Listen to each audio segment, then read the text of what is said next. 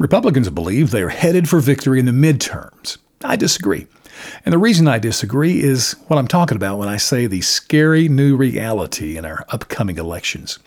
Republicans believe that because of Biden's low approval ratings and terrible Democrat policies, this is going to be the key to their easy victory. Now, historically, that would be true.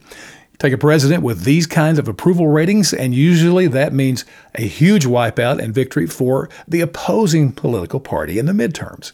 I don't think it will this year. Now, 40% of the people are going to vote Republican no matter what. 40% of the people are going to vote Democrat no matter what. Nothing new here. It's the 20% in the middle that's going to be the key to the outcome of the elections. And here's the scary new reality.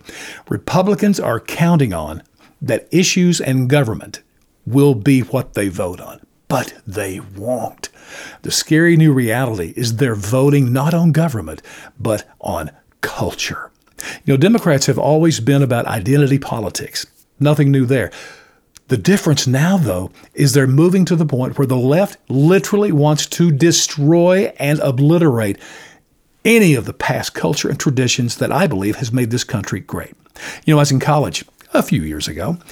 I was required to take a class. Every person in every major was. It was called Western civilization. You've heard that phrase. That's what our culture is based on. You learn about, democracy comes from Western civilization, individual rights, free trade. It's what has led to the prosperity of this country. I went back recently and checked my college website, university now.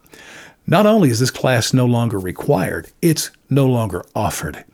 I looked at all the social history classes. Every one of them was based on wokeism, CRT, and this new enlightenment. And no, CRT was not mentioned. But listen, when you say that Western civilization at its core is racist, that is the heart of CRT philosophy. So it's there. It's also not just in our colleges. It's throughout our government. It's throughout many of Wall Street companies.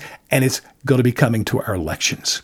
It's about culture, no longer about government. You've heard the phrase Judeao-Christian ethic. It's the belief that God exists and that he created everything.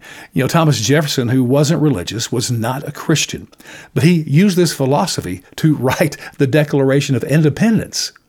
Out of this Judeo-Christian ethic, we get what's called the traditional family. Man, woman, loving each other, having children, and then teaching them to be moral citizens. The very first institution God created in Genesis chapter 3. This has to be obliterated by the left. It's why they teach that, for instance, I look through all issues through this traditional family lens. So when I look at all the crime in the big cities and I see these criminals, most of them come from single-parent homes. That's a problem for me because I believe the traditional family is the foundation of a healthy, prosperous society. The left does not believe that, and they literally want to destroy this. It's why they want to teach your kindergarten kids and first graders that they can have sex with whoever they want, whenever they want, wherever they want, however they want, that they can be any gender they want up to 70 some odd now. This is the key to the obliteration of our past cultures and traditions. So when you go vote, remember, and Republicans, start educating people as to what the cultural issues are, and maybe you'll have a chance.